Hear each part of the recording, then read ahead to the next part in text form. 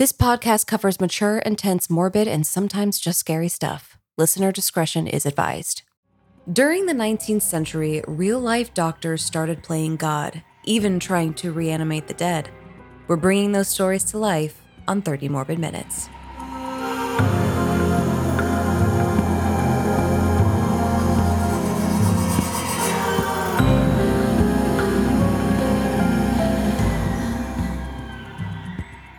This is the podcast where we explore topics, stories, history, and people of a morbid, macabre, dark, and downright grisly nature. Sometimes. I'm Elise Willems. I'm Jessica Vasami. Frankenstein, the doctor and his monster, are iconic horror and pop culture figures. Generally, the story of Frankenstein follows some pretty basic beats. Dr. Victor Frankenstein, mad scientist, experiments with reanimation, creating a grotesque monster from the sum of spare corpse limbs. Ultimately, the monster becomes unwieldy, goes on the lam, sometimes kills people, and sparks general chaos. Yeah, he is just wilding out. It's familiar and feels almost like a trope now, but at the time of the book's first publishing, it was scandalous. Maybe you've read 1818's Frankenstein. I have. It's great and still a thrilling read after 200 years. Or you've probably seen at least one movie or TV adaptation. What was your favorite part about the 1818 Frankenstein? There are some parts where it just describes like the twisted visage of the monster, and it just sounds genuinely scary. I like that it's like the narrative within the narrative. Mm-hmm. And I mean, I think I read it in college, but it also has the whole subtext to it. Nice. Which is just more than the monster. Like it's a pretty great book. Okay. Yeah, nice. Yeah, and there's the very first time the story hit the screen in 1910's silent one-reeler film, and it's about 16 minutes long. And then Boris Karloff, a.k.a. Karloff the Uncanny, famously portrayed the monster in 1931's Frankenstein. That's where the line, it's alive, comes from. Mm-hmm. He then reprised that role in Bride of Frankenstein, where the bolt-necked monster gets swiped left on by his intended girlfriend. He has this partner that's supposed to be his, and she's like, And, respect to her, okay? Yeah. There have been all kinds of interpretations of the monster and his maker. Some are more comedic than the others, like the Mel Brooks classic Young Frankenstein, the Rocky Horror Picture Show, the Monster Squad. I've seen Young Frankenstein, the Rocky Horror Picture Squad. I haven't seen Monster Squad, but when I first saw the Rocky Horror Picture Show, I saw it like at home. I never went to the theater and put like a V on my forehead and got, Never did the midnight showing. No, and I if there are some, I do want to do that. They do them in LA. Maybe sometime when you're here. I would totally be down, for sure. In regards to Monster Squad, I think some kids, you had your particular thing. Maybe you were a Goonies kid. Maybe you were a Labyrinth kid. Maybe you were a Monster Squad kid. Correct. I was Labyrinth and Goonies. Yes, you are correct. Yeah, I didn't see Monster Squad until an adult. Okay. So what were you? Were you a Goonies, Labyrinth? No, I was a Return to Oz kid. But like all those like kind of like macabre sort of kids movies. You were a little off, so no, just kidding. Oh, yeah. I mean, quite frankly, yes. No, I mean, at the very first time, I think it was our first episode? But we talked about some like Victorian dolls or something. You told me a story of you as a child with some sort of. I'm like, yep, that sounds like Elise. She was just adorably different. I was into all of it. I love it though. It's very charming. And child me probably would have scoffed at the Hotel Transylvania series. Sure. Because it wouldn't have seemed scary enough. But that series endears Frankenstein to kids by pairing him as the lovable yet pyrophobic best friend of Dracula, which, makes sense. He's afraid of fire. And they affectionately even call him Uncle Frank. I know. Yeah. Have you seen those? Yes. Well, the first one. Oh, okay. Because I know that they end up on a cruise ship. Yeah, I really didn't. I mean, the first one was like, it's fun, it's cute, but it's like I personally just didn't need to see the other ones. I just wasn't like, oh, but and then there's the 2014's I, Frankenstein, which I have not seen but watched the trailer for, but you have seen, Elise. Oh yeah, sort of a weird action movie starring Aaron Eckhart as Adam, Frankenstein's biblically on the nose creation. Like, okay, we get it. He's the first man. We get it. And he's also like really good with swords, apparently. And then he wants to save mankind from a bunch of monsters that are like him. Yeah. Like, because I didn't know what to expect because I haven't seen it. And so I watched the trailer and it was the complete opposite of what I was expecting. It looked kind of cheesy. Yeah, it really doesn't feel like it goes dark enough. Okay. Okay. With it. It's just at a certain point, you could trade it for any generic action figure. It doesn't really, Yeah. And it came out around the same time as Dracula Untold, another weird classic monster action flop, which coincidentally was supposed to be the first film in the Tom Cruise-led Dark Universe franchise that folded. Oh, yeah. We were going to get them. Well, we got The Mummy with Tom Cruise. But we were going to get The Invisible Man. We were going to get, I think, Bride of Frankenstein with Angelina Jolie, maybe. Ooh, okay. We were going to get Wolfman. Wow. No, I just can't see Tom Cruise in anything else other than dun, dun, dun, dun, dun, dun, dun, dun, dun. I don't know.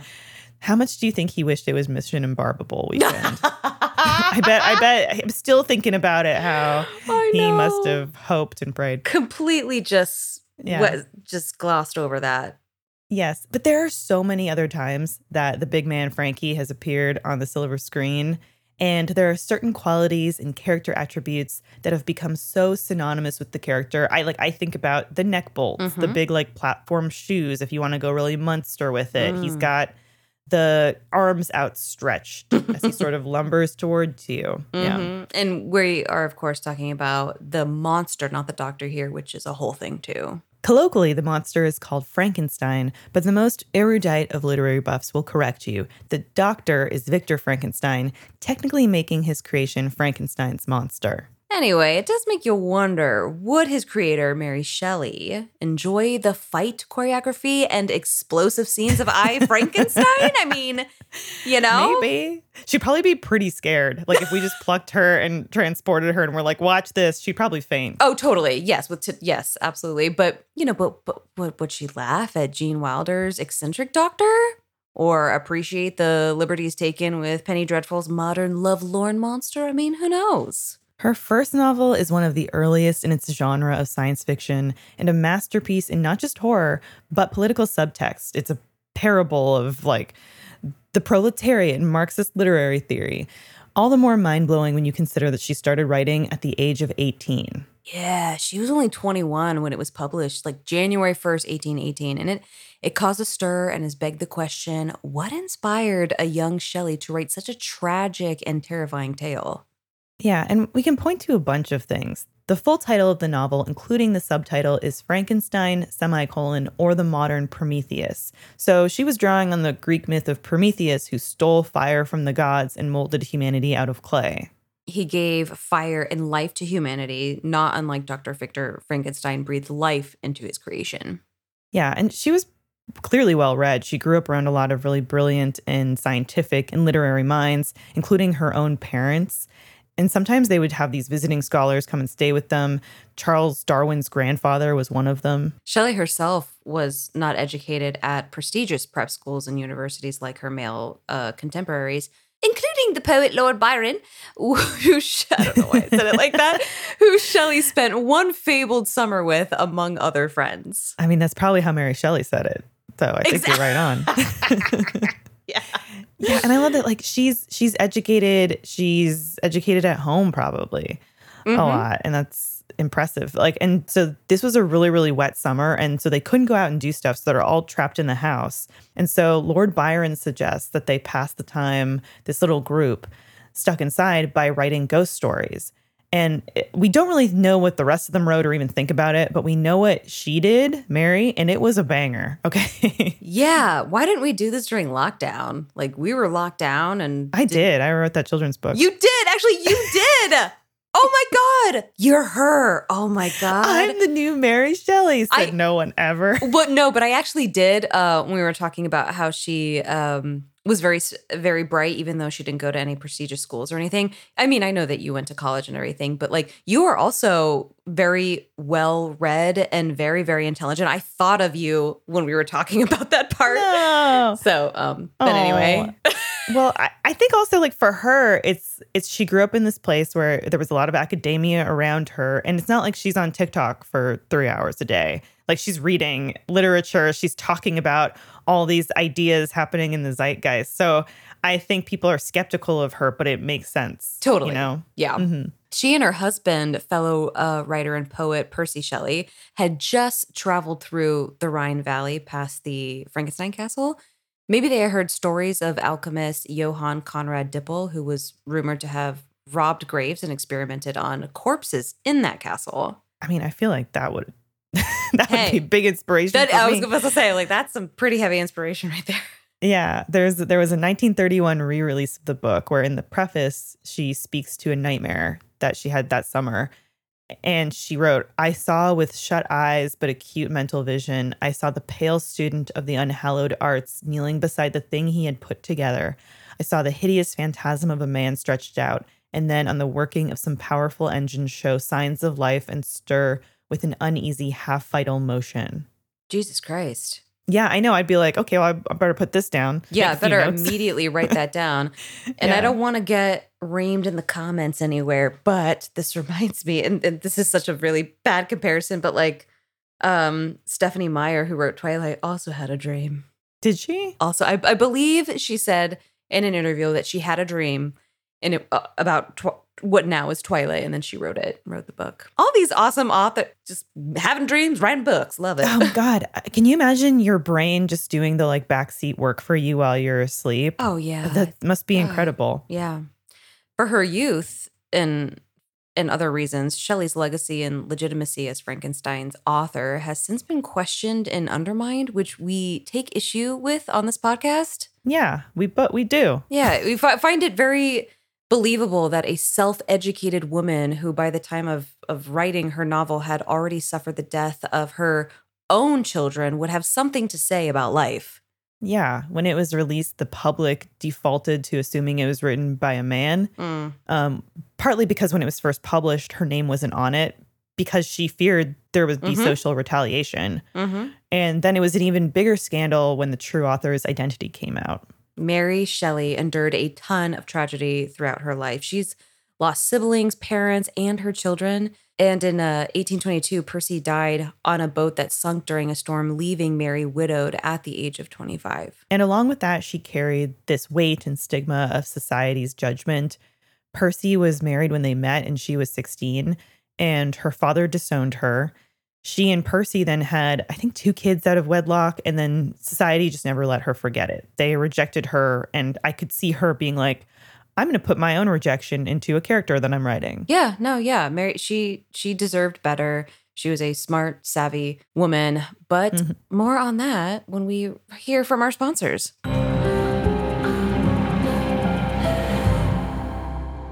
Jess, girl dinner is all the thing right now. It is. I have it almost every night. Me too. And you know, one of the things that I include in my little spread of things that I have with my girl dinner? What? I include some nuts. Okay. I include some dried fruit. All right. And you know where I get those from? Where? Nuts.com, baby. Woo! Yes. I love nuts.com. Me too. I got their greatest hits package. So it has a mixture of all the goodies. Like if you can't decide what to get or if you just like everything. So I got some dried strawberries, organic trail mix, their dark chocolate. Oh my God. So yes. good. Sea salt almonds. Like everything is delicious.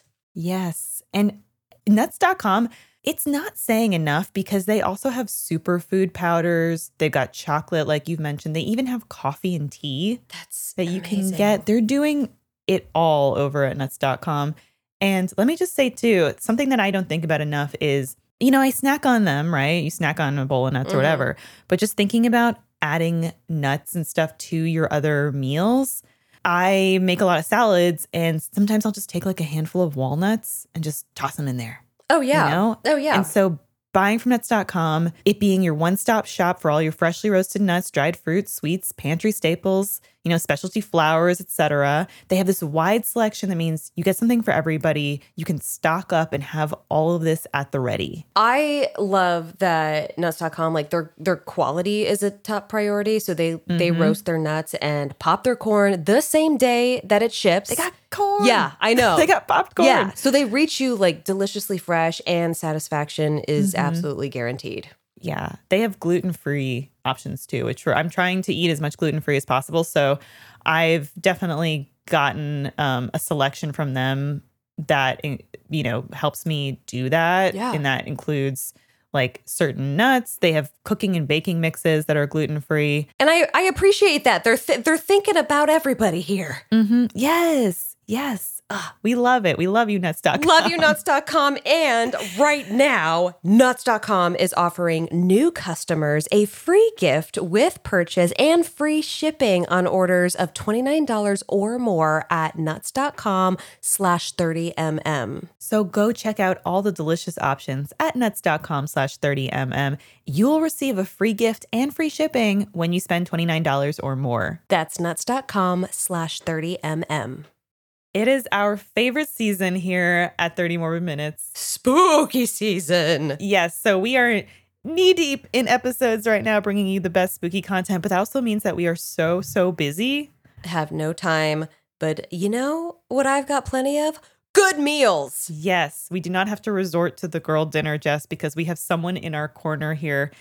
We got HelloFresh and saved time at the store, and I feel like I am thriving when I have HelloFresh in my home because I know that I have a meal that I can come home to and it's good and I can not worry about what I'm having for dinner. Yeah, and I don't have to worry about like getting frozen meals and putting a bunch of like gross things into my body because HelloFresh has over 40 recipes to choose from every week. So you always have like deliciousness at your fingertips. Yes, they bring all those in-season ingredients right to your doorstep along with their chef-crafted recipes. They have chefs that are curating these recipes like the sheet pan Dijon onion crunch chicken. I would never think to make that. Oh my God. And then everything goes from farm to your door for peak freshness. Yeah, that's perfect. It's kind of like having a personal assistant for your kitchen, which, God, I've always wanted.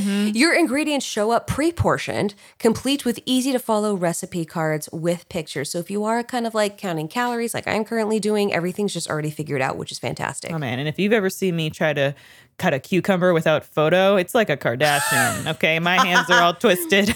You would. That is you. Yeah. They've also got their quick and easy options, including their 15-minute meals, which is perfect because, like I said, we're kind of busy right now. That's the one I got. Yes. Which one did you get? I usually get this is an indication of me.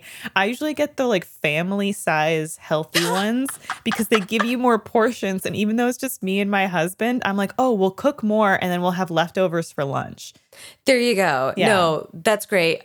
Me and Devin need to get on board with more family style because like we're kind of like always on our own. So I'm like quick and easy and Devin likes to experiment. But thankfully HelloFresh has options for all of that. Oh, yeah. For whatever type of cook you are. It's great. Yeah. So, get HelloFresh so you can save time and enjoy more spooky season. Yes, go to HelloFresh.com/5030mm and use code 5030mm for 50% off plus free shipping. That's 50% off plus free shipping when you go to HelloFresh.com/5030mm and use code 5030mm.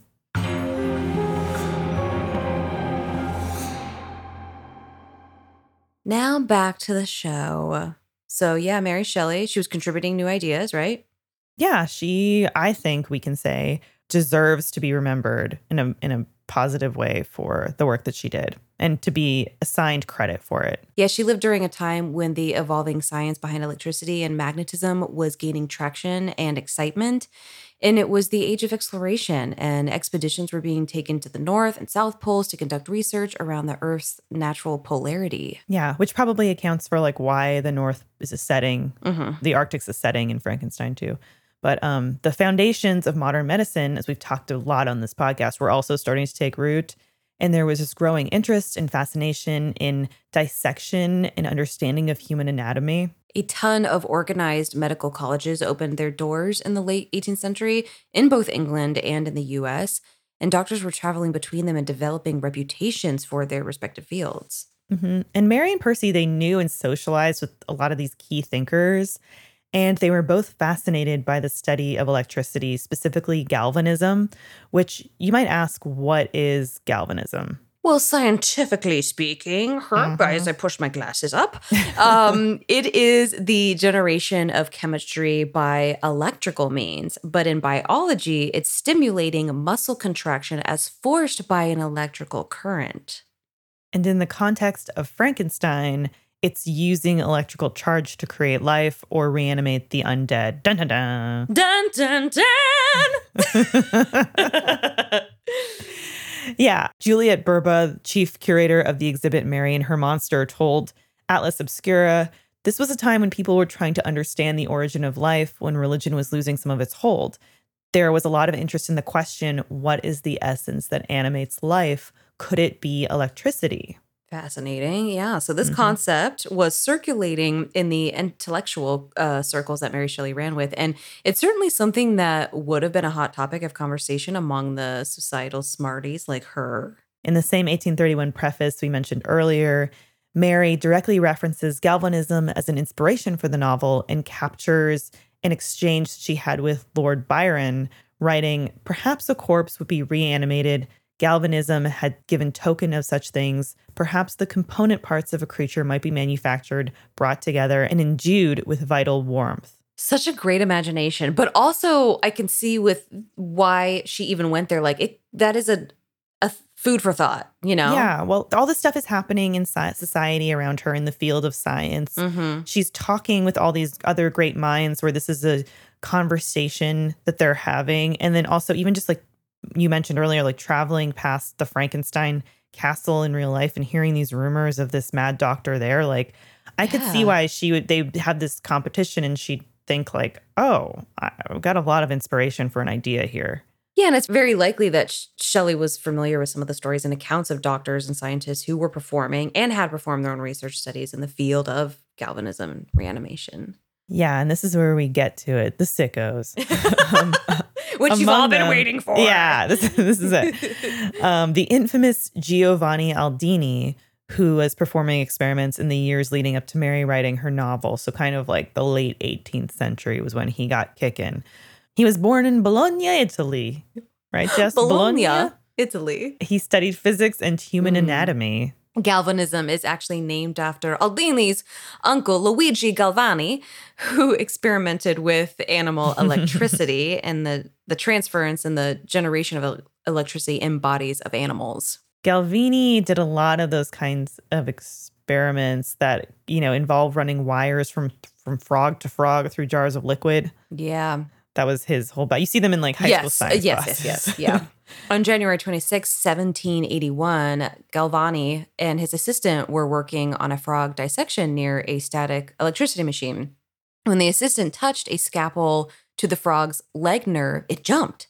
These spasms were also observed in other frogs near or touched by metal instruments. And he died sort of not the best reputation. People kind of thought he was a quack. And Aldini took over like a you take over someone's practice. He sort of took that over after his retirement, aka death. And he wanted to kind of restore his uncle's legacy because he thought that he was onto some fascinating and real stuff here. But frogs weren't enough for Aldini. He set his sights on performing similar and grander experiments, but with human cadavers. Yeah. So what did he do with them, you might ask? Aldini didn't have to steal corpses like Victor Frankenstein. He was given them. One particular cadaver he procured from the Newgate prison hanging grounds in London. We talked about Newgate in our episode about hangings. In 1803, a criminal named George Forster was hanged there for murder. After the hanging, Aldini headed straight to the College of Surgeons where Forster's body was held, and he just went to town. He applied conductors to the cadaver on limbs and just in about every orifice that you can think of that would send electric shocks, causing Forster's limbs to convulse. Apparently, Aldini wanted to put on a show, so to speak, and demonstrate that motion could be restored to a dead body. And had he actually succeeded, though, in bringing Forster's body back to life, that probably would have landed him in a lot of hot water, Aldini, because legally and ethically, he'd be reviving a criminal who, the state decided this person needs to be executed. So he was really playing with fire there. Yeah. And the Catholic Church would have probably taken major issue with how this might undermine some of their beliefs. Oh, yeah. The idea that like God creates life, like the church would have been like, oh, no. Mm-hmm. Aldini maintained, though, that the object of his experiments was not to produce reanimation, but merely to obtain a practical knowledge of how far galvanism may be employed to revive persons under similar circumstances. And while he was a man of science, he was a man of his time's science. So he held a bunch of antiquated beliefs that we know now to be scientifically untrue, like dead bodies holding certain humors that would prevent them from reanimating, or that only the freshest of cadavers held quote unquote vital powers that would enable them to reanimate. And ultimately, he thought that the science of galvanism could offer a great service to Britain.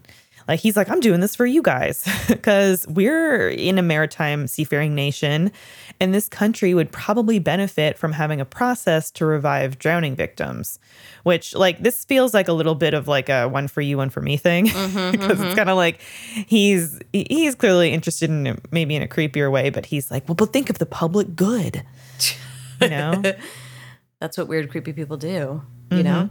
Yeah. Controversial scientist and Dr. Andrew Urey was also into galvanism and performed experiments and had access to cadavers thanks to England's Murder Act, which decreed that the corpses of executed criminals could be used for medical experimentation. Like Aldini, Urey took the body of a hanged criminal, and in November 1818, he used 2 voltaic battery-charged metallic rods to make the dead body dance and be puppeted for a pretty shocked theater full of medical students at the University of Glasgow. Yikes. The body was of a 35-year-old coal miner, Matthew Clydesdale. Urey really, really wanted to bring a dead person back to life. Like, unlike Aldini, he was like, oh, no, that's what I want to do. Yeah. He didn't care about the ethics of reviving a murderer. This was like Victor Frankenstein level shit. Sure. When he sent shocks through Clydesdale's diaphragm and saw the dead man's chest rise and fall as if he were breathing again, Urey wrote, quote, the success of it was truly wonderful, end quote. You could surmise from reading his records that he took a morbid pleasure in what he was doing. Just read some of his journals and you will see that this guy was on some freaky shit. He described one corpse's spasming fingers as, quote, moving nimbly like those of a violin performer. Like, he was all into this. He compared the twisted expressions of his cadaver's face to the works of romantic painter Henry Fuseli. He was off the chain. Yeah. Like, I think some of this, and you get this in different other works of Frankenstein, where it's like, oh, the doctor is more invested in the science and than they are in like the humanity of what they're doing. Oh, yes, absolutely. The actual humanity gets kind of removed from the equation. Yeah. So to speak. And it's so interesting because I feel like there's so many things that I don't know if we would have gotten as far as we did in the medical world if maybe there were some scientists that did think a lot about humanity, which sucks. I don't know, it sucks both ways. But yeah, because we do know now that like electrical currents, they can't reanimate life in the way that these guys thought it might. With that being said, these early experiments did lead to discoveries and certainly paved the way for technologies like defibrillation, which is what are those, the thingies, the chest things? Yeah. Clear, yeah. Though looking at them in a modern lens, we're all like, whoa, what the fuck? Yeah. It is like they did have to do their kind of like gruesome and grim stuff to maybe get us to that point. Or maybe there was a better way of getting there, but this is how it happened, for the better or worse. And so they're doing this, and there's a lot of accounts of they would do these things in public too, because it was like kind of like gladiators fighting. It just became like or hangings. It was like a fascinating thing to do for the public. But then just social mores and values started to change. And, by the end of kind of the 19th century, the public at large was getting really uncomfortable with it. Yeah. They were like, we're not into this anymore. We don't think this is socially acceptable. For sure. And I know I say this on like almost every podcast episode we do, but like I feel like there's just certain things that we as humans have done. Like we had to do these things before we could walk type situation. Crawl before you walk. And there's just things that we have done and learned not to do. Yeah. So yeah. And I think that society always has that kind of like 20/20 hindsight. Yeah. Where society is hopefully always improving and getting better, and humanity is always improving and getting better in general. And this is definitely one thing that I think looking back, it's like, oh, geez. For sure. Unrelated note, I still haven't watched The Blob. Do you think you will? I just want you and James to just like eat a little gummy and just kind of watch The Blob. Become blobs, watch The Blob. You know what it is? It's like, do I watch the original? Do I watch the 1988 one that you were into? So I haven't watched the original, so I can't really say anything about it. But I mean, do you guys like cheesy 80s movies? I think you do. I watched The Fly for no reason several months ago. So yes, I do. Okay, then I mean, hey, it's just a good time. It's just a good time. But yeah, I can't be the one to tell you whether or not. I mean, has Josh watched either of them? Maybe he'll give you some better advice. I mean, I don't know. Yeah, but let's see. Let's check out the rating on The Blob. There you go. Tomatoes here, 68%. Which one? So the 88 version? The 88. Audience score 52%, though. That's hurting it a little bit. Okay. All right. What about the original? Oh, wait. This is not the original. Wait. No, I'm sorry. I'm looking at the original right now. I thought I was clicking on the other one. Okay. So Blob. Is The Blob 88 on Rotten Tomatoes? It should be. That's the one that you consider the classic. Kevin Dillon. Oh, Kevin Dillon's in it. Yes. Wow. I know. Oh, higher audience score, 57%. Okay, and then critic score? 64%. All right, that was a little bit better. I think you should start with that one. In a tiny California town, high school students Brian, Meg, and Paul discover a strange gelatinous substance that melts the flesh of any living creatures in its path. Director Chuck Russell. Oh, Frank Darabont's one of the writers on it. This sounds like a movie for you. Chuck Russell also wrote The Mask. There you go. Okay. That's working in your favor. I'm a big fan. Or he directed The Mask. And and he directed A Nightmare on Elm Street 3, Dream Warriors. It's my favorite Nightmare on Elm Street. This is you. You need to see it. And he directed The Scorpion King. That's the one. That's what's going to drive you home, Elise. Man, The Rock's first movie? Shit. Maybe I will watch The Blob tonight. Okay. Nice. And then maybe we can think of a way to kind of, doctor it. I don't know. Find a way that we can create the Blob, Do you mean like going to Toys R Us and buying all that goo? Yeah. And we just create a blob, man. Talk about Frankenstein. You want us to do eco-terrorism.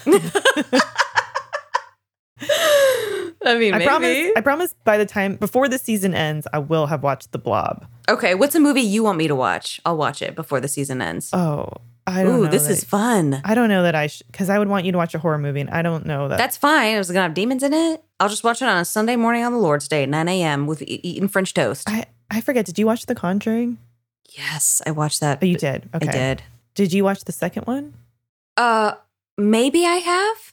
I think I've watched 2 of them. No, I don't remember. Why are you going to make me watch that? Okay, I already watched the first one. I think I need to take a minute and think on what I want you to watch. Okay. This is going to be good. Maybe next week I'll know. Okay. All right. Great. All right. I mean, it is spooky season, so we're here for it. So. Yeah. And if you're looking for more content this spooky season, check out our friends over at Red Web. Yeah. They're awesome. They go over conspiracy theories, weird stuff, murder, just run the gamut. Mm-hmm. But yeah, and check out some of our merch. It is perfect for spooky season. We have a lot of like skeleton type merch and Oh yeah, I always wear the stuff around Halloween, especially. Yeah. Rooster Teeth store, baby.